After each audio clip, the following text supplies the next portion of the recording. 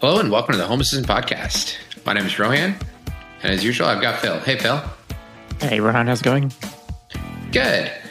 This episode has been sponsored by Home Assistant Cloud by Nabukasa. Easily access your local Home Assistant instance remotely for a monthly fee that supports the Home Assistant and ESP Home projects. Configuration is done by the user interface, so there's no fiddling with router settings, SSL certificates, or any YAML involved. All right, and we've got a special guest on today. Corey, how's it going? Good. How are you guys? Good. Yeah, good. Where are you joining us from, Corey? So I am in Idaho in the United States. Nice. Very nice. So welcome to the Home Assistant Podcast. Obviously, I'm guessing you're a Home Assistant user. Yep. I've been using Home Assistant. I started in 2017, so a little while now. Nice. 2017, yeah, wow. So what would have been your first version, I'm guessing? I want to say it was like 0.53 yeah. or 5.1, somewhere around there. Okay. Yep. I definitely remember it felt fairly mature. I mean, the version numbers don't always tell the whole story, right? But that was one of the things that drew me to it. Is like you could tell there was a lot of polish put into the project. Yep. Yeah.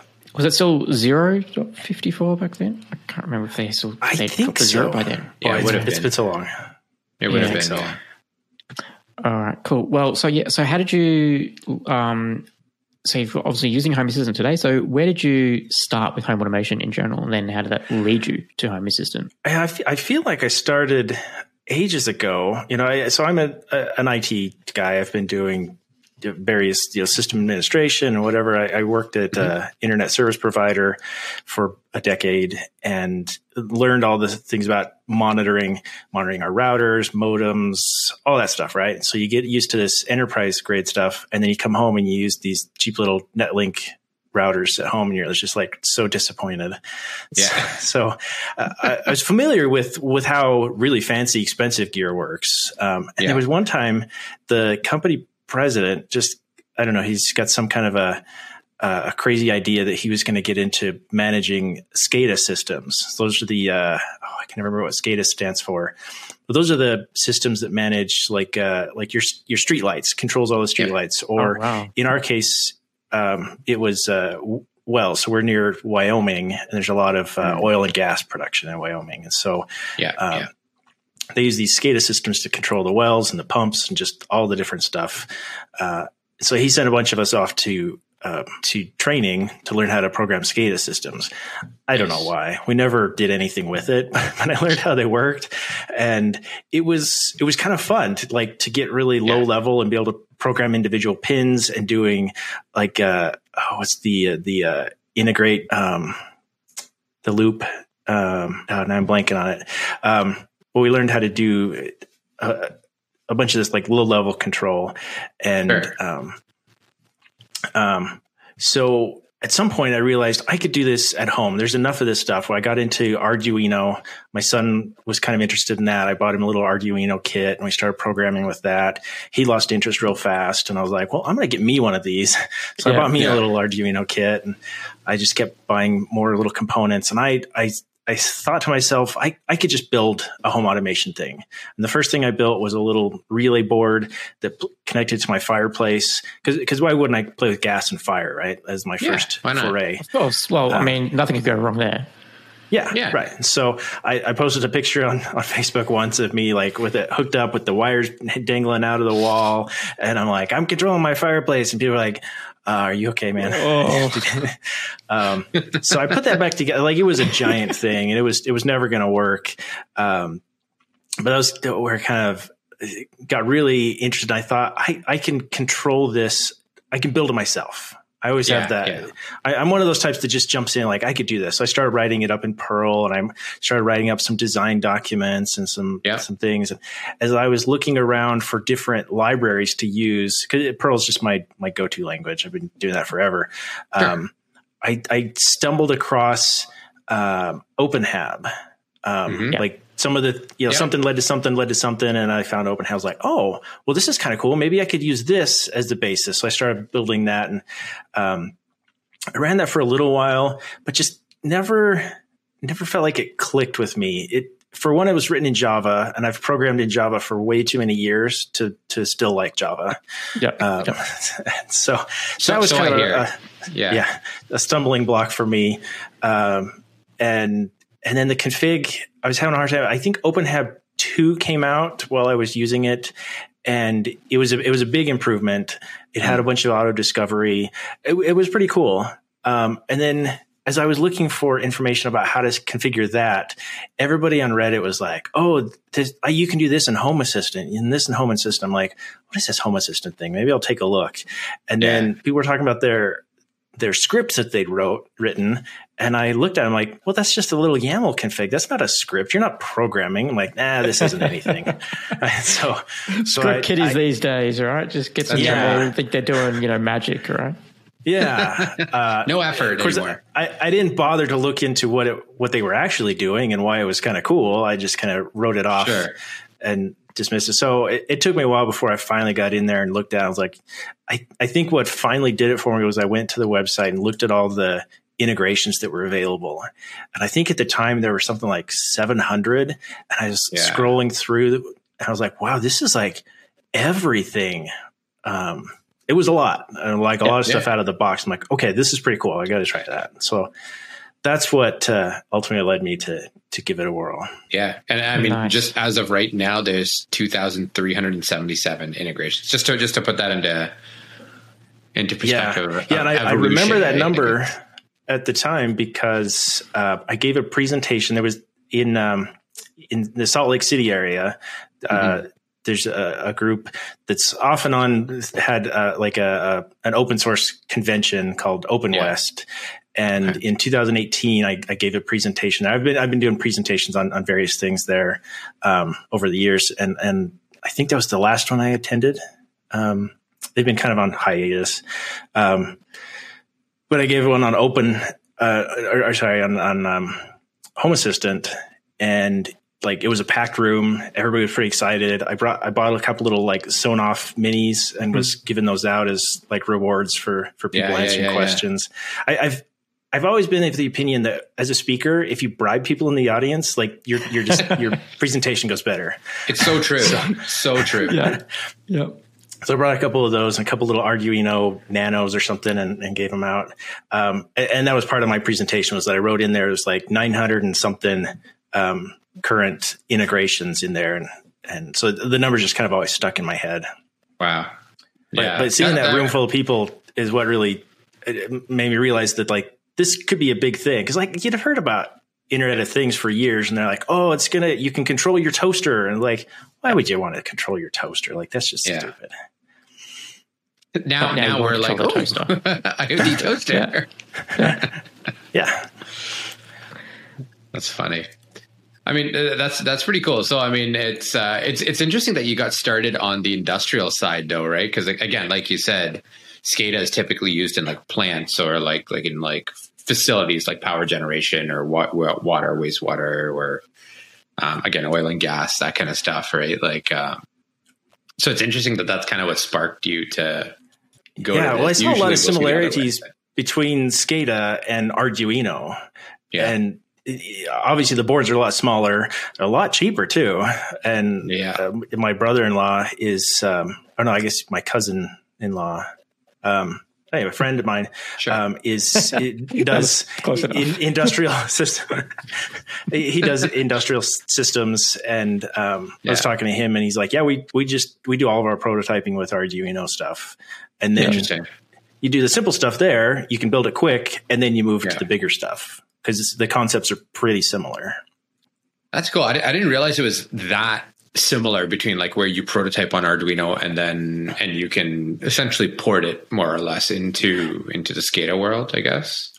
Yeah, I mean, I guess I should say, I took that one class the one time 10 years ago. Yeah. So things have probably changed since then. But yeah, that's my impression is that there's a lot of the concepts are very similar. That's cool. So have you done any of those, like, I don't want to call it like large scale, because again, we're like, when you think industrial, you're thinking like, okay, like cranes or plant or like belts that transport things.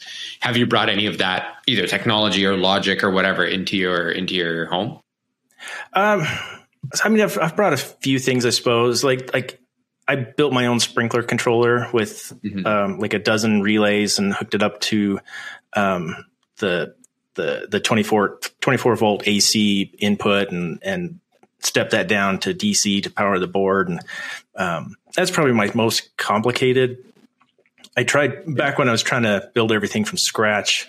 I tried using these little 2.4 gigahertz chips that you could plug into an Arduino, and then you have to define your own data packets and your communication protocols and all this. And I was so excited about that. I mean, I kind of got it working, but it's a lot of overhead. Yeah. When I finally found the ESP Home project, I was like, yeah, we'll dump that. We're going straight to ESP Home. That's fair. So while we're on the topic of sprinklers then, can I ask you about your sprinklers? So are you actively using Home Assistant today to control your sprinklers around the house? Yes. Yeah. So I have 10 zones and so I have 10 zones and I'm using an ESP32. I started out with an Arduino Mega because it has tons of pins, and I didn't want to bother with breakouts and a whole bunch of stuff. And but I finally switched over to an ESP32 so that I could run ESP Home directly on it. So it controls each of the zones. The Home Assistant controls like when it starts and how long it runs, that sort of thing. But it pushes all that config onto the board.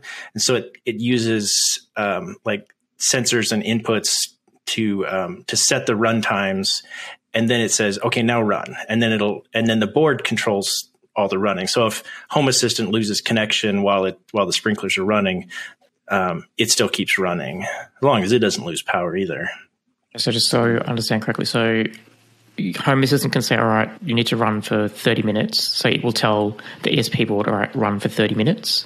And then it will just turn itself off after 30 minutes.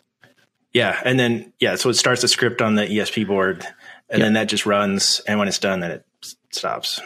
Nice. So are you using, so Home Assistant is, I'm guessing, controlling, all right, it hasn't rained for a few days, so I need you to water today for 30 minutes at this time. Yeah, so I've tied it into a few things, like the rain level. My neighbor has a rain gauge, like a big fancy weather station, the few $100 ones. So I bought the cheap little RF radios, and I'm borrowing his rain gauge. Does he know you're borrowing the rain gauge? I haven't mentioned it to him. I think he'd be okay with it, but I mean, he's the one sending the signals to me, right?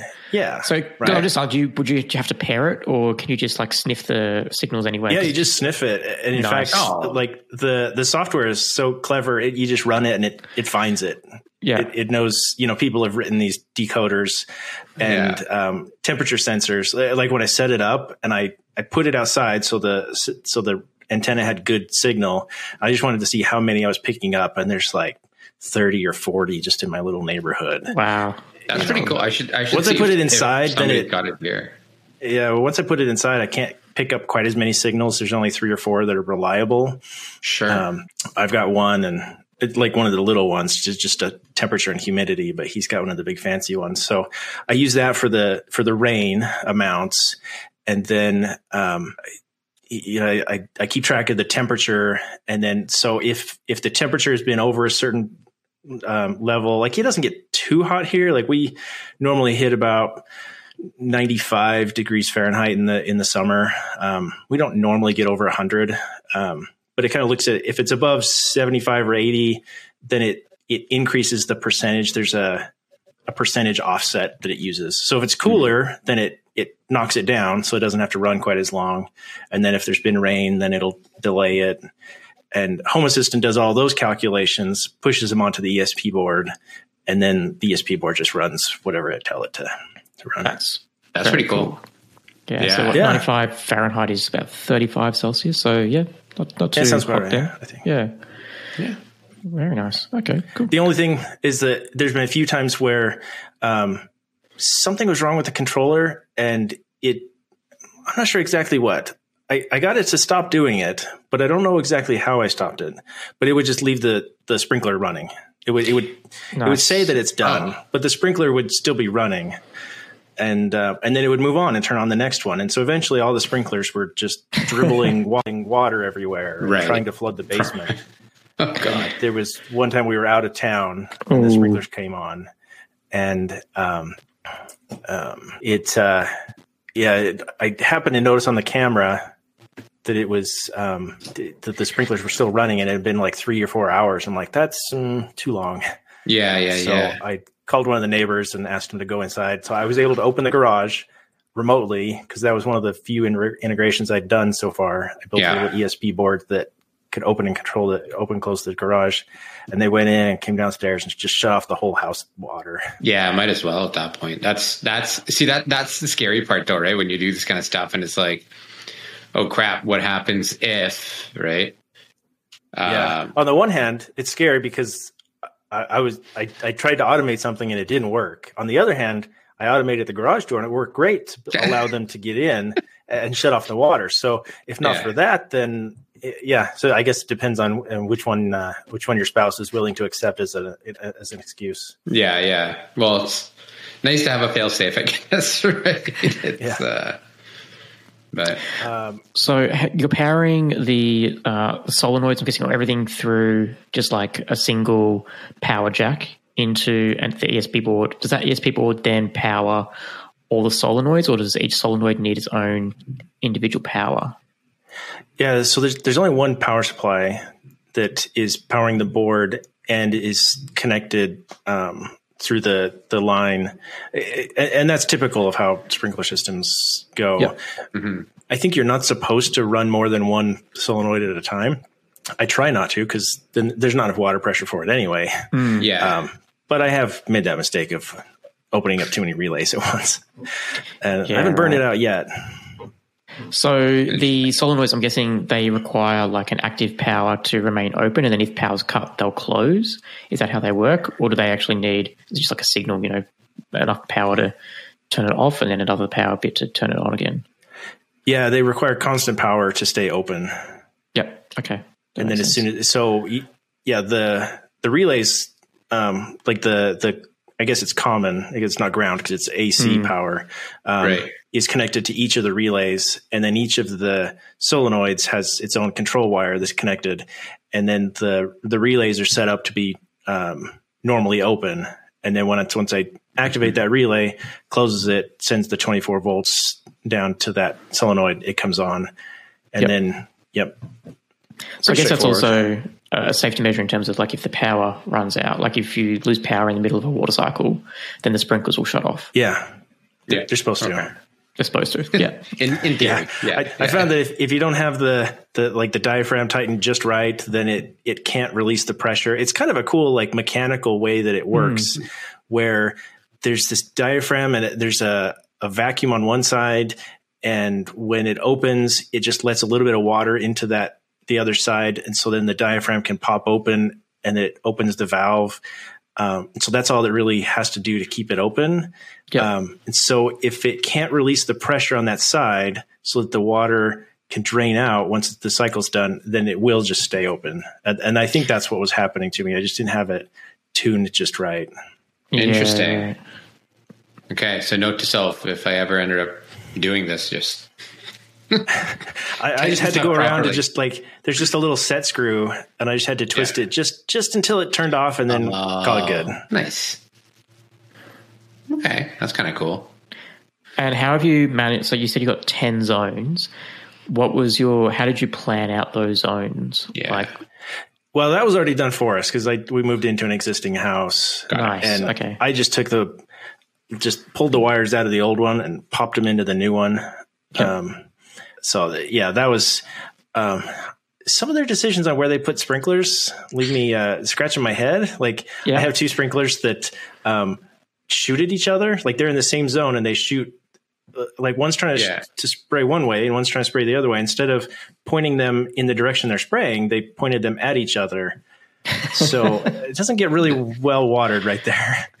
That's fine. Fair enough. Well, isn't it supposed to be like, because technically you do like multiple to cover a single spot, right? Or you do like half circles or something like that, right? So that there's overlap. Yeah, there's supposed to be overlap. In this case, it's excessive. Like they're literally like 2 inches from each other, like spraying right across each other. That's pretty good. Yeah. Wow. So what was your first foray into, like, so you started out with Home Assistant. Did you have like a smart technology that you want to go with, like Zigbee, Z-Wave or anything? Or is it all Wi-Fi? Was there anything like that had got like the gateway drug to everything else? The first thing I guess was Wi-Fi, building stuff on Arduino boards. It's just because that's what was available. But after a little while of messing with that, and there wasn't a whole lot that I could find that was like reliable and good, and was available to control locally. That was Wi-Fi. Like that's the hard thing with Wi-Fi is that in a lot of cases, like I tried buying a little camera, I tried buying a few little things, and like you're like it doesn't work offline. Oh well, great. It's no good to me. Send it back. So I eventually tried my hand at Z-Wave, and I was running with the Z-Wave integration in Home Assistant, and it was just flaky. I think everybody this is the original one that, before Z-Wave JS came out. So it was Open Z-Wave, I think, was the underlying library. Yeah, but it hadn't been updated in quite a while. And I think so at one stage they even did a fork of it as well that was only Home Assistant specific or something. And it was a mess. Yeah, it was kind of just messy. And the guy who was running it, like to his credit, like he just didn't have time. It wasn't because he was being mean or anything. Just like he had a life. Like I get that.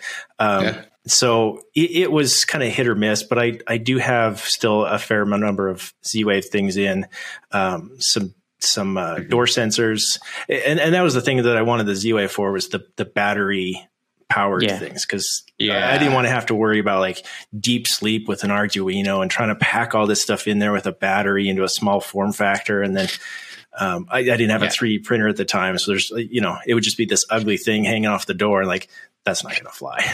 Wires everywhere. And I'm sure. Right. Yeah. So, so I tried that and it worked all right, but I had a heck of a time. I tried doing a whole house monitor that was Z-Wave, and it had some of the clamps, right? And so for power energy, I'm guessing. The induction clamps. And so I opened up the panel, and there's like 200 amps in there, and I'm scared to death, and I'm wrapping the little things around there. And then the dumb thing, just like it wouldn't stay connected. I found there was an option in Z-Wave or in the somewhere in there. Like I found an option where you could force it to poll, but when you would force polling instead of event based, then the whole thing would lock up and then would reboot and stop reporting. Eventually I just gave up on that thing and threw it away. And that was really disappointing. So eventually I did move. I bought a Zigbee stick, and I've got some Zigbee stuff now. And I'd say overall my experience with Zigbee has been better. They're certainly cheaper, the devices. I was always envious of that. I'm like, oh, well, I picked Z-Wave, so I got to stick with Z-Wave. But the Zigbee stuff was always like 20% less or 50% less. Sometimes even more. 80%. And the Aqara stuff, I've got quite a bit of that now. The motion sensors and the door sensors, those work really well. Yeah, cheap and durable. Works well. I was like, I'm sticking with Z-Wave because it's, all licensed. They've got like their protocols that they have to stick to, whereas Zigbee, it's sort of the Wild West. You don't know if this manufacturer is going to work with this manufacturer. But realistically, right, like Z-Wave can have those issues even as much as you spruik. You've got to conform to this class and this, sort of standard. It's doesn't guarantee anything. So I've part of it was the Z-Wave is in like the 900 megahertz spectrum. Yes. So I was thinking, okay, well that'll be better. It'll go farther, less interference from Wi-Fi. Yeah. And so that was one of the major things that kept me away from Zigbee. I finally fell into Zigbee, and maybe I just waited long enough for it, and it matured enough that it seems to work pretty well now. Although these lights I've got in this room are Zigbee, and sometimes they'll just drop off. They'll stop turning on, or they'll stop turning off. Interesting. That's annoying. Do you have a range issue maybe? Like do you? That's what I thought, but I have put some repeaters, some like outlets in that are relays. Yeah. And even then, when I've looked at the signal strength, it's not that bad. I mean, it's not like it's that big of a space.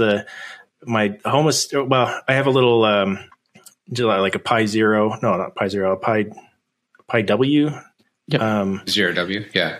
Yeah, whatever it is, it's buried underneath the thing up, just up above me. I'm in the basement, and so it's not really that far away even. So it shouldn't have trouble. I don't know. Interesting. Yeah, because usually I found that when I had devices dropping off, it was that. And one thing I didn't realize too is I mean, from a Zigbee perspective, again, mains powered devices typically act as repeaters, right? So I had a bunch of Zigbee devices around the house, all battery powered, except for on my hood, like on my range hood, the exhaust above the stove. I had two little trad-free bulbs, and those guys, every time I'd turn it off at nighttime, sometimes my wife would just go manually turn it off from a power perspective. So again, they lose power. And then my devices just freak out because a lot of them were connected to there. And then the Zigbee stick that's in the basement was sometimes a little too far for that, or it just took a minute for it to figure out, hey, I need to go connect there. Yeah, so, to recalculate the mesh. Yeah. So temporarily what I had done is I had gotten just, again, more IKEA, like I think they were like $10 Canadian, little repeaters. And then eventually I ended up getting, Sonoff, Zigbee outlets, right? Just for my lights and stuff like that. I got rid of my old Wemos and, and that worked out really well. And now it's solid. So have a look at that. It could be something like that. It does seem like it's been less. So the ones out, like the carriage lights on the driveway, like right next to the garage, those ones I used to have trouble with a lot. And then I added some more of the outlet plugs in a few spots, and it seems like it's been working better for those. But for some reason, these ones in my office just seem to have trouble. I don't know if it's these particular bulbs or maybe the thing they're in is shielding them. I don't know. Interesting. Yeah. Well, that's what makes this hobby fun, right? It's the challenges. That's right. Troubleshooting. It's everyone's favorite task. Yeah. That's cool. So are you still running? I know you said you have a couple of Zigbee or Z-Wave things still. So now I guess you're primarily Zigbee, it sounds like, and then Splash. Yeah, new stuff here and there is Zigbee. I have a bunch of Wi-Fi stuff too, like Shelly's I really love. I mean, Wi-Fi is here to stay, right? But so they say. But all new stuff, especially battery powered, is going to be Zigbee. The biggest thing is that my thermostat for my furnace and for my fireplace, the one that I had set up with the janky relays and all the wires hanging out, I finally put in a Z-Wave thermostat for that, and so those ones kind of got to stay. I haven't found a really good replacement for those that's not $300, and I don't want to go with like the Nest or any of those. They're not as open, and these ones with the Z-Wave, I can completely control it. That was my exact same thing. I think, I don't know what brand of thermostat you got. I think I got a Remotech. It's like an oval black box. I don't actually know how to turn my thermostat on through that box. Like the UI of it is so bad, but I got it because it's Z-Wave. Interesting, right? Like, I don't know how you control it, to be honest. If anyone wants to change it, mine's a radio thermostat, and they have, I think, a Wi-Fi and a Z-Wave version.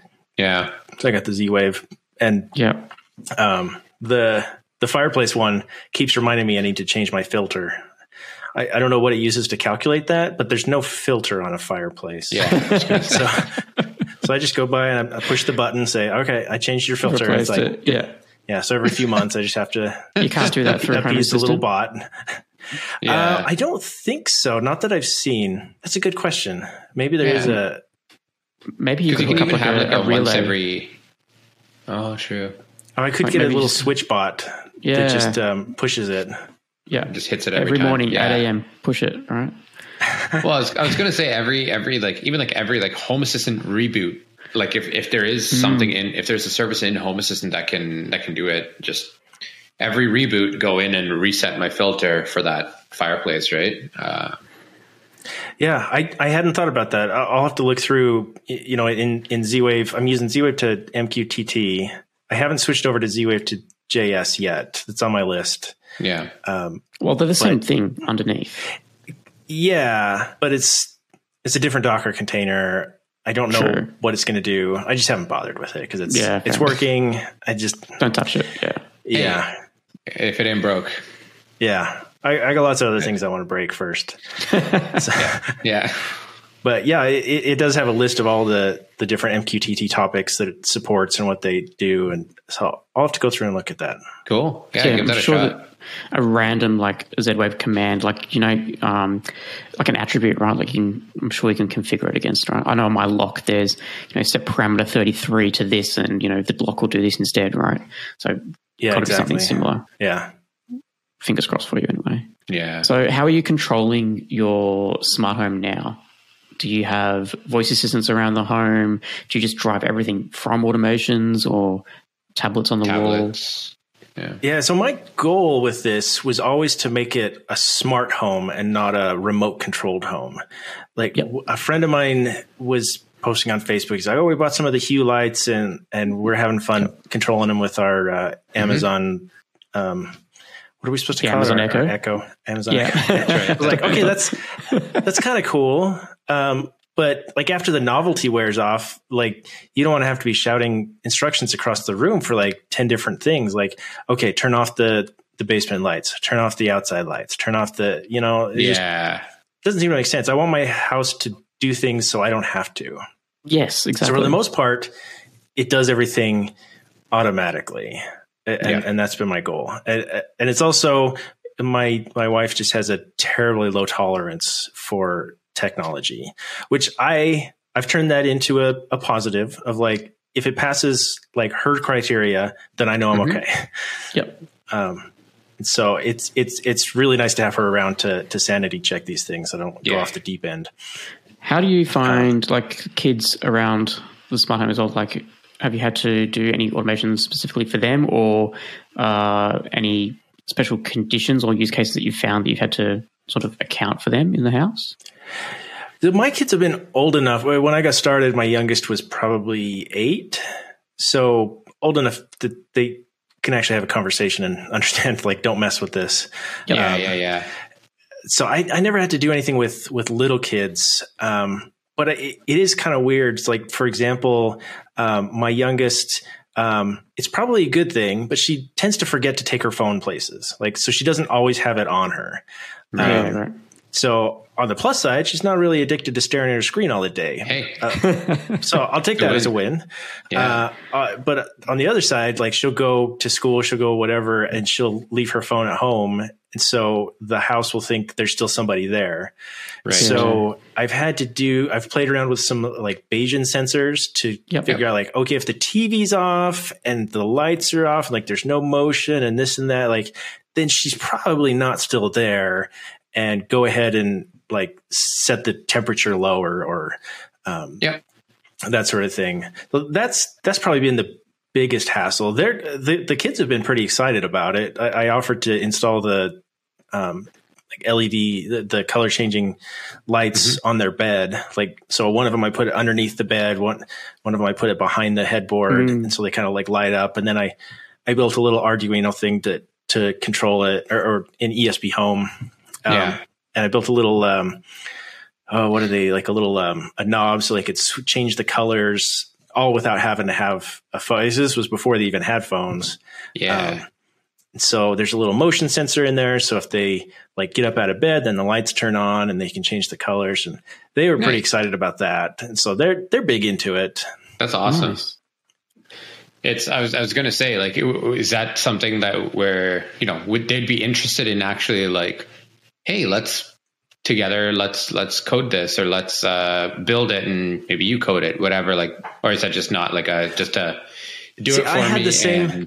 Yeah, I had the same thought, and it doesn't extend that far. Yeah, I've sent them and asked them for ideas before, and they're happy to give me ideas, but they want me to do it, and not them. Yeah. But you know what? I was going to say, even idea generation on its own is kind of cool, right? Like it's also nice because they also feel involved. That it's like, hey, this is. I'm also part of the home automation. I also can benefit from it and stuff like that. Right. So it's just really neat. Well, my son, he sleeps in the basement, and so he's kind of all by himself, and he had a habit of just falling asleep with the light on, and he sleep all night with the light on. And I mean, aside from wasting electricity, he doesn't sleep very well like that. And he gets up, he's so confused. So I was like, what if I put in a smart light here, and then I'll get one of these little Aqara buttons, and we'll tape it to your bed, and then you can just tap it to turn it off. He's like, yeah, Dad, that would be so awesome. So we did that, and he loves it. That's wicked. Yeah. Buttons are, it's so funny how underrated sometimes the simplest things are. Press this button and it'll do whatever you need to do. Right. It's yeah, exactly. Stuff happens, whatever. And, but then there's the risk that, you'll customize it too much. And we had my in-laws over, and in our family room in the basement, the lights are pretty bright. So like when we're watching TV or whatever, we'll just use lamps. And I hooked those up on a little Sonoff plug. And so it's got a button on the Sonoff plug, which I kind of hid in the couch a little bit. So when you're sitting on the couch, you can reach over and push the button on the Sonoff. Really handy to be able to turn the light on and off, because the light's, like way up above your head. Yeah. And then I put another little one of the Aqara buttons on the wall over by the hallway, so you could turn it on and off there. And then you could technically control it through the Google that's in there. So there's a bunch of ways to control the lamp, but none of them are really obvious. And so they came downstairs and they're like, how do I turn on this light? I'm like, oh, no, there's not any of those light switches. Oh, no, don't do that. Oh, stop. You're going to break everything. Yeah. It's like there's a button hidden right here, or there's a button hidden over there. And like, this is terrible. I'm like, yeah, I can see that. They make wonderful QA testers, though. That's true. Friends, in-laws, parents, all of it. Like it's amazing QA testing. From the perspective of actually driving your things, did you have any tablets even for one-off? Do you use the app? Do you use the web? I know you said you primarily just use automations and that kind of thing. Do you do anything else from like a one-off change kind of thing? Yeah, I tried a tablet for a while, and I had that on the wall. I tried it with the kiosk mode, whatever that app is called. The kiosk browser. Yeah. And I like the concept of it, but the tablet was an old Kindle, and it was just so slow. And then it started having issues where it would like randomly reboot.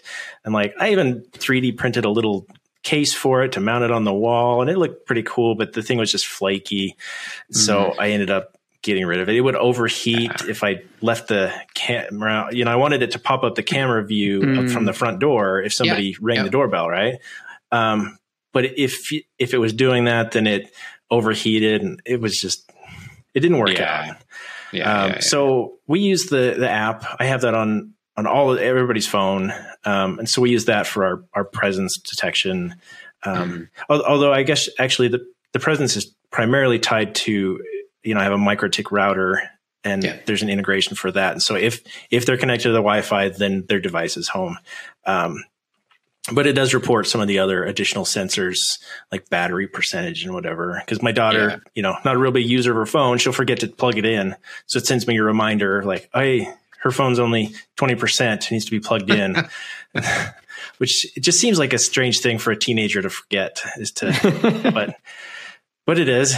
And then my wife and I will use that to control some of the more advanced things that are in there, like setting the sprinkler run times or manually running.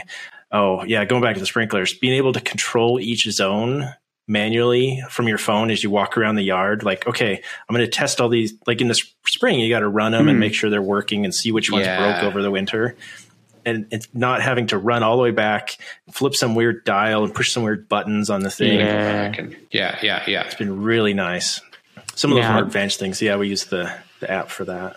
Bonus for that is put NFC tags on all the zones, so you can just go around and tap each zone around the house, and it will then just power that on for you. Now that would be kind of cool. Except that might be good. So I bought a big pack. I bought a big pack of NFC tags because I thought it would clone some little the Nintendo Switch.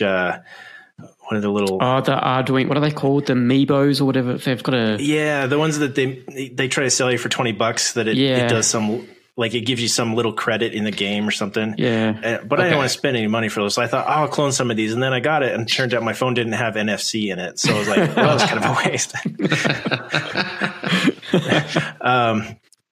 So eventually I did get a phone that does have an NFC tag. So I programmed a few, and I've got one like here in my office where if I set my phone in the cradle, then it keys up the NFC tag and it says he's at work. And so it switches, like my lights won't turn off on me. It turns on, like I have a little Bluetooth thing. It turns out I've got some color changing LEDs in here. It turns those on.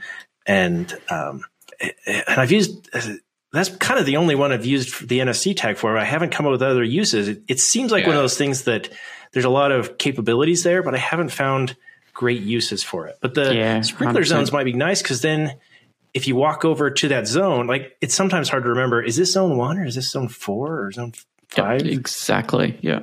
Well, I was going to say too, if the NFC tag is in the zone, you might be in a line of fire, right? So yeah, that might be a problem too. Yeah. Well, depending on what stickers you got. Wear your swim shorts, I guess, but yeah. I mean, you kind of get wet one way or the other, because then the sprinkler's not running, and you have to go walk over and fiddle with it, and it sprays you in the face. Yeah. So some other NFC ideas for you then. So I think last weekend I put together a garage door HomeKit controller. So literally, like, now it integrates with Home Assistant, right? So Home Assistant can tell when the garage door is open, closed, can also open and close it for me. So I don't carry keys around because I've got a smart lock. So I don't have any garage key fob with me at all. So I put a little NFC tag, just stuck it on the brick outside the house, and I just go up with my phone, tap the NFC tag, and it opens the garage door for me through the Home Assistant app. As opposed to having to go inside. That could save time over, like, having to open the app, scroll down, find the tab that it's on. And all right, I like that.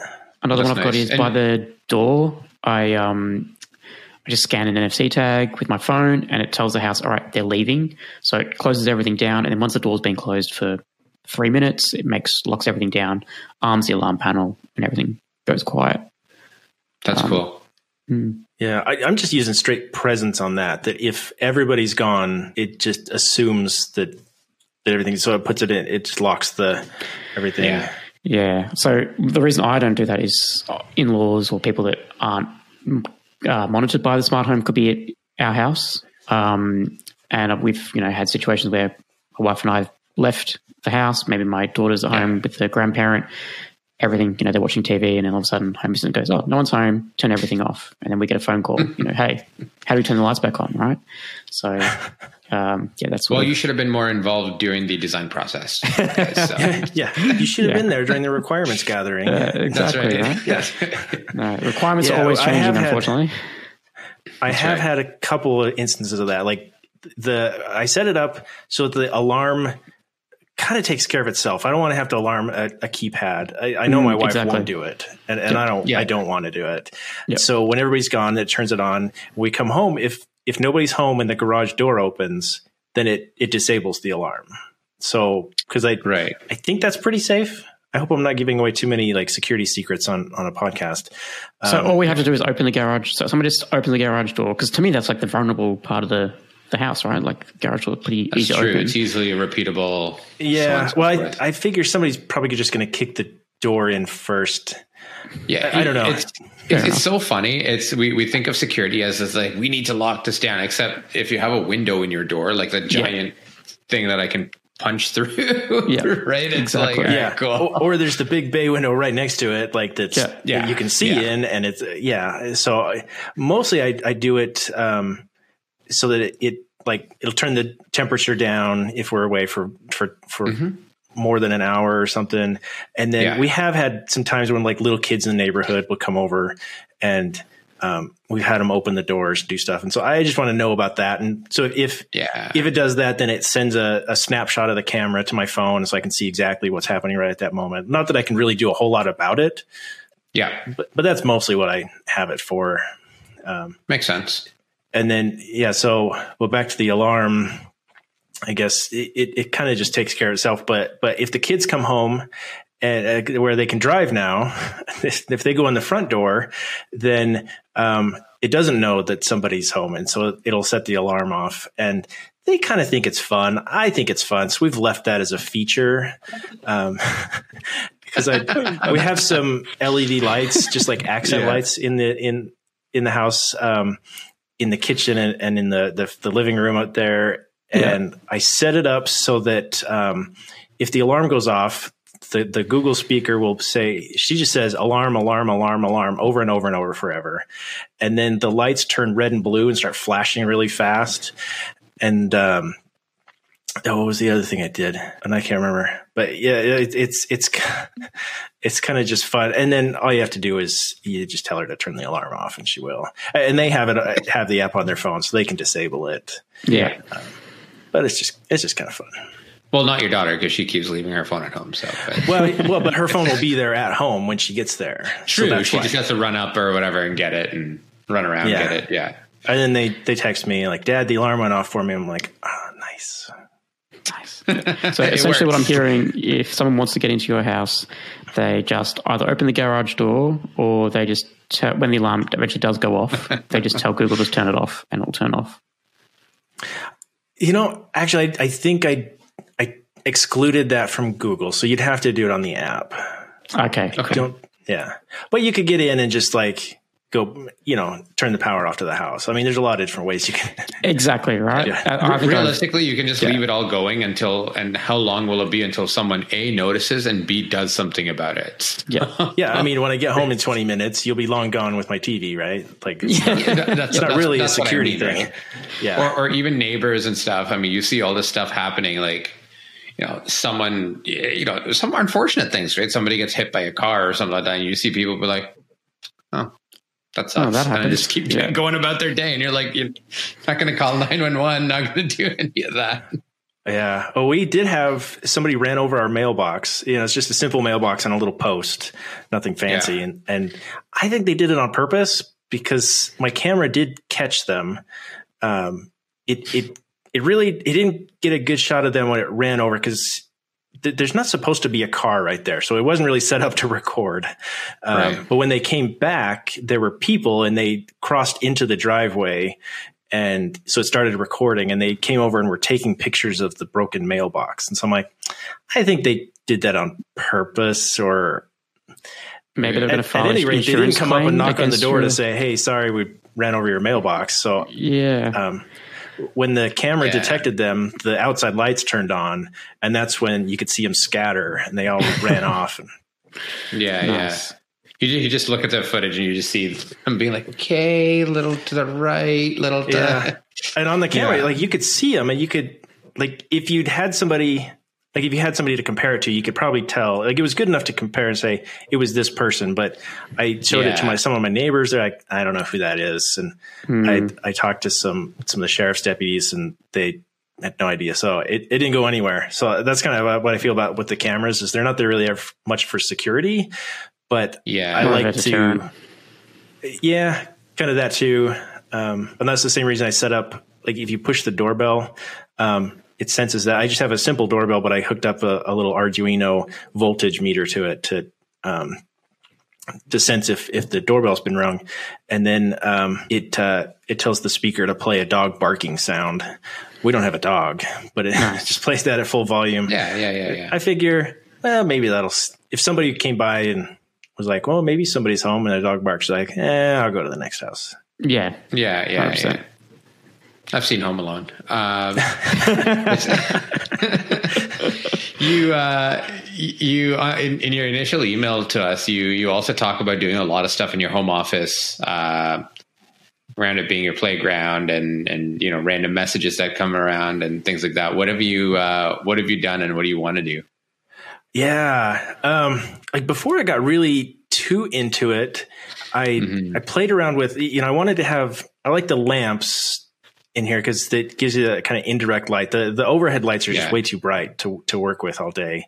Okay, so I wanted to be able to turn the lamps on when I walked in, but I didn't have all the motion stuff yet or whatever. So I set it up so that if I flicked the light, there was a light sensor that I plugged into an Arduino, and it would sense that the light was turning on. And if I flicked it 3 times in a row, then it would say, oh, he's working now. Turn the lights on and go into working mode. And then when I would leave, I'd flick the light 3 times and it would disable it. And that was kind of fun at the time, but not really all that practical.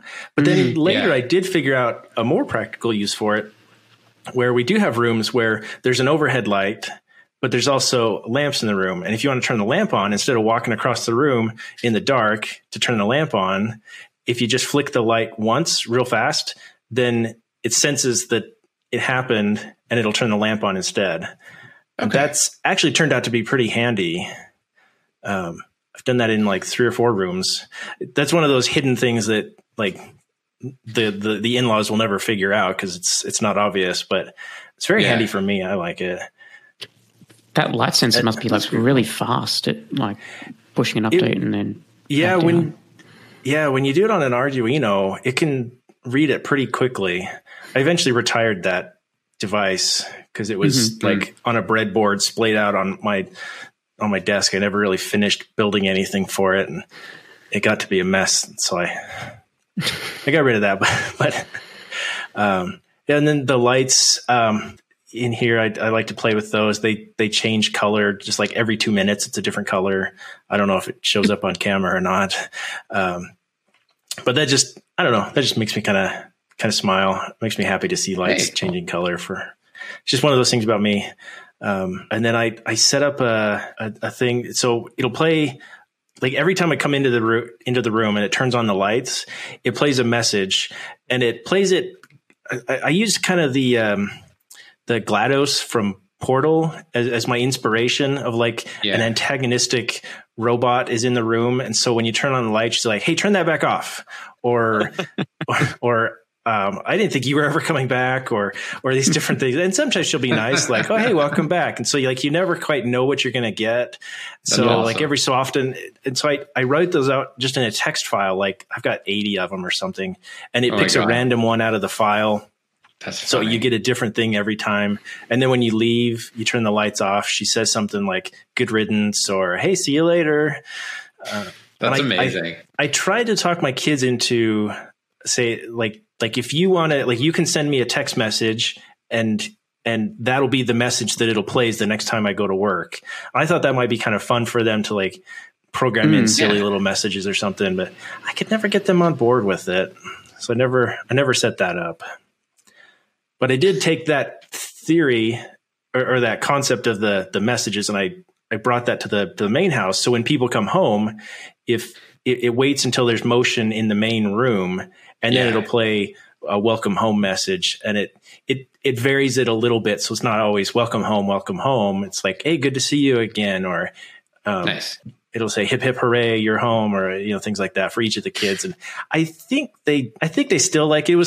It's been in years that it's been running, but every time they come home from school, it welcomes them home, and they think it's kind of fun.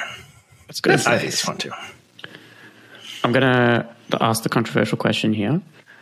How are you doing automations? Are you Node-RED? Are you straight YAML? Are you doing something else? Maybe, I don't know, you're doing it in Python directly and GUI. Doing it that way? I do have a couple of things running in AppDaemon, but I've never really, I haven't spent too much time in there. Most of it's all in YAML. Of course, that's really what was available when I started. Yep. And, coming from an IT coding background, being able to store those all in Git, I run my own personal Git repo. I don't push those up to GitHub. That just appealed to me. Right. And so that's how I've been doing it. I've looked at Node-RED a few times, and it definitely is cool, but, I don't know. It just hasn't seemed like it's worth the effort and worth porting everything over. And, I know what I'm doing in the YAML. So it's the old, if it's not broken, why change it? Yep. Yeah. 100%. I get that. What do you think about the UI though? Have you built any automations in the UI and then converted them over to YAML? I haven't. I have gone in there. I think that definitely is a cool feature, especially for new users, because it does really help you, like walks you through each thing. I do like the ability to create an automation like through the phone, like if you're sitting on the couch, that'd be cool. Like you can quickly sketch out an automation, save it, and then export it to YAML, and then, make it more intense, right? If you need to, like add extra logic that would just take ages in the UI to do. I do like that. That would be cool. Every time I go in there, it keeps yelling at me that it can't save my automations, and I haven't stopped to figure out why, what I need to do to get that working. I probably would do, like you're saying, like playing with things and then port them to the YAML later if I ever got that figured out. That's cool. Generally what I do when I have an idea, I use Todoist because there's a nice integration with it. And I'll just throw in my IDs in there and I can put those in on my phone, and then I'll go back later so I don't forget whatever brilliant idea I had. Or I'll get like a couple months down the road, I'll look at it and go, what even is that? I don't know what that even means. Yeah. Coherency. But I do use Todoist in a few ways to, like, where the Home Assistant will set reminders for me. Like it calculates the runtime of the furnace, and so it keeps track of the filter status, and will say, "Hey, you need to replace your filter." Nice. It's That's cool. I have some humidifiers around the house, and it monitors those, and so when they run out of water, it puts a thing in there. If my vacuum hasn't run for a while, it'll remind me and put that on my list. I like that because like the notifications are nice. Like I like getting the notifications for like when my 3D printer finishes, it sends me a picture and has the actions where I can turn it off, or I can leave it on. Like if I'm going to print something else, I say, hey, leave it on, don't power down. Cool. Or if I'm done, just, turn it off. And if I don't respond after 10 minutes, it just powers it off anyway. So that's nice for those sort of notifications. But like, hey, you need to run the robot vacuum. That's not something I need to know on my phone right at that moment. So it's nice to have it just like in the background, put it in my to-do list. When I get a chance, I'll look at it like, oh yeah, okay, I'll go run that. That's awesome. Any other crazy fun things that you've done or anything like that? One of the things that I like the most, so I do IT, I get paged out in the middle of the night sometimes. It's been nice. The last few years, we've improved our reliability. So once upon a time, it was like every single night. Now it's like once a month. That's a lot better. But, you get up in the middle of the night, you're only half awake. I got to walk all the way across the house. My office here couldn't be farther away from my bedroom. So I had to navigate all the hallways, the stairs, everything, without trying to wake up everybody, without trying to blow out my eyes because I'm still half awake, whatever. So I did set up where if it's at night and the right sequence of things starts it. So like if somebody is downstairs and they just start walking around, it's not going to start turning on lights for them. But if my door opens and the hallway sees motion, then it turns on the lights upstairs. And then if there's motion going downstairs, it'll turn on the next set of lights and then turns my office lights on. And it turns them on with like a low brightness and actually can turn them red as well. And so you get kind of that Starship Enterprise is in emergency mode feeling, which I kind of like. It's kind of fun. Yeah, sure. And so then, walk into the office and then I can start working. That just kind of helps ease that trouble of, I just got woken up at 5 a.m. Yeah. Makes it a little easier at least. Yeah. Doesn't make you a coffee or anything? Haven't got to that level yet. It doesn't do that. I've thought about that, but I don't know. No. I did have in my office where it would, like when I would hit the button and say, hey, I'm working now, it would play me like a status of like, oh, here's, you have some mail coming today and the temperature is going to be this and whatever. But what ended up happening is I would be rushing into work late because I was late for some meeting that I'd forgotten about and overslept for or something. And then I would sit down and I'd put my headset on and then it would start playing. I'm like, no, stop. I'm on the phone. I can't. So I eventually stopped that. I can trigger it manually if I want. I set up a little bank of buttons just using a little Arduino. I'm using the Wemos D1 is my device of choice now. And it's just connected to a bunch of pins. And so I can just program those to do whatever I want. And so now if I hit it manually, it'll play, which is still nice. I always found like with my good morning announcement, like it would tell me the weather for the day, but then I would just forget it 2 seconds later. I'm like, oh, hang on, what did you say what the weather was? So then I end up asking the little lady in the Echo anyway, what's the weather going to be? So. Yeah, I've definitely noticed that too. And you're like, wait, okay, play that again because I didn't hear it the first time. I wasn't listening. Yeah. Oh, I did just this summer finish my permanent LED installation outside. I definitely watched Rob at the Hookup a lot. Yep. Like I watched his videos over and over and over and used his recommendations on a bunch of stuff and wired it all up and had that ready for Halloween and then for Christmas. And that's really fun. Just the other day I was programming the stuff for Valentine's Day to do some like red and whites or whatever. I think it's pretty cool. And I've gotten some compliments on it from my neighbors. But I spent all this time planning it out and specking out the individual components and, was I going to use channels or whatnot? And up there on the ladder, installing it. And in the middle of the summer, so it's super hot. I'm on the roof and I get it all done and I turn it on and it's great. And then like 2 days later, my next door neighbor like has some guys come in and just pop his on in a couple hours and drive off. And I'm like, oh, come on. Yours looks as nice as mine. And I spent way more time on it. Yeah. And I didn't even get to enjoy those, like the first one in the neighborhood. Cause now he's got his lights on. Yeah. So have you got like gradients so you can do like every channel, I guess, can be like a different color, like chasing around and all that?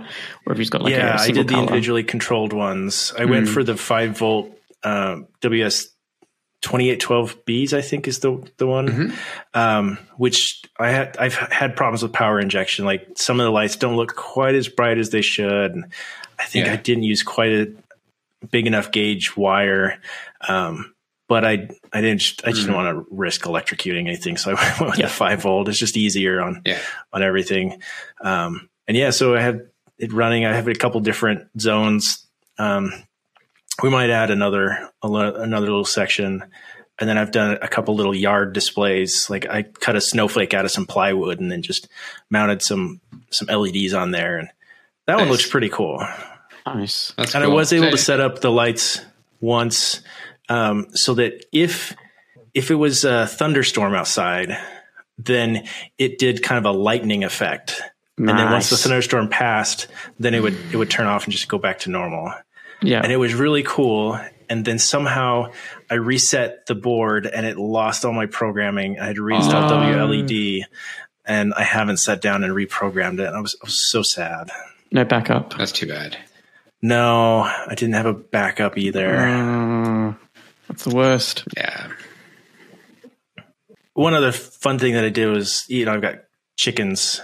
So I've got a little chicken coop and I've tried doing some automations for the chickens, like around their food and their water. Automate their feeding or anything like that. Yeah. And the thing I've run into the most is putting stuff outside. It's just a terrible environment. I don't recommend it to anyone.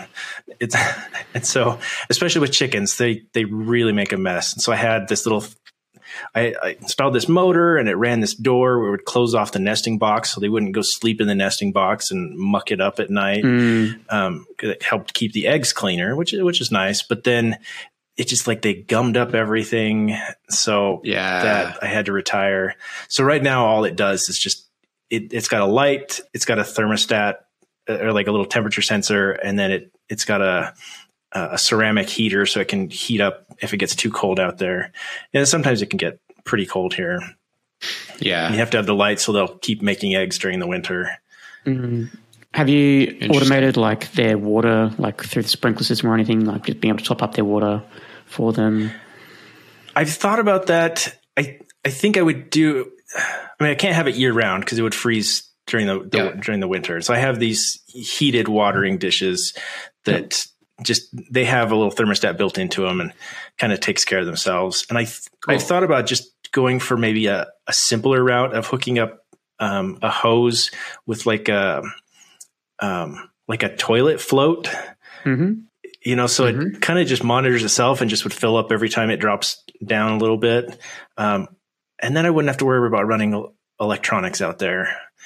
I don't know if it would in the end be more reliable or not, but yeah. Again, in the winter though, how do you deal with, I guess in the winter I'd have to take it out. Yeah. Cause that I'm assuming that's the bigger problem, right? Is you having to go out in winter to do all those. I guess if you got to get the eggs anyways, you might as well take a bucket of water with you or whatever and fill it up. But I think for the winter, there's no real way there's no way around it.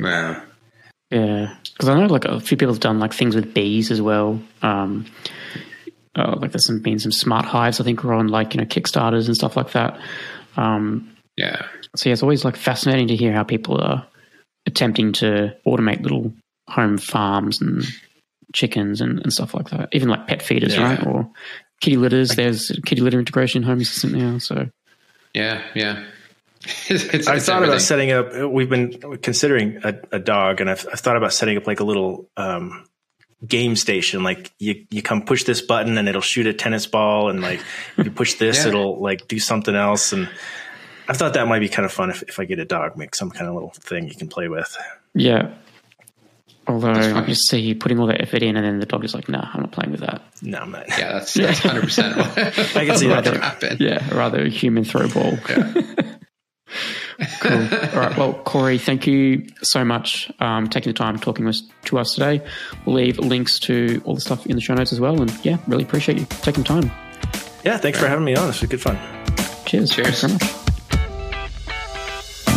If you want to share your Home Assistant journey or come on as a guest, reach out to us at feedback@hasspodcast.io. That's HASS podcast.io.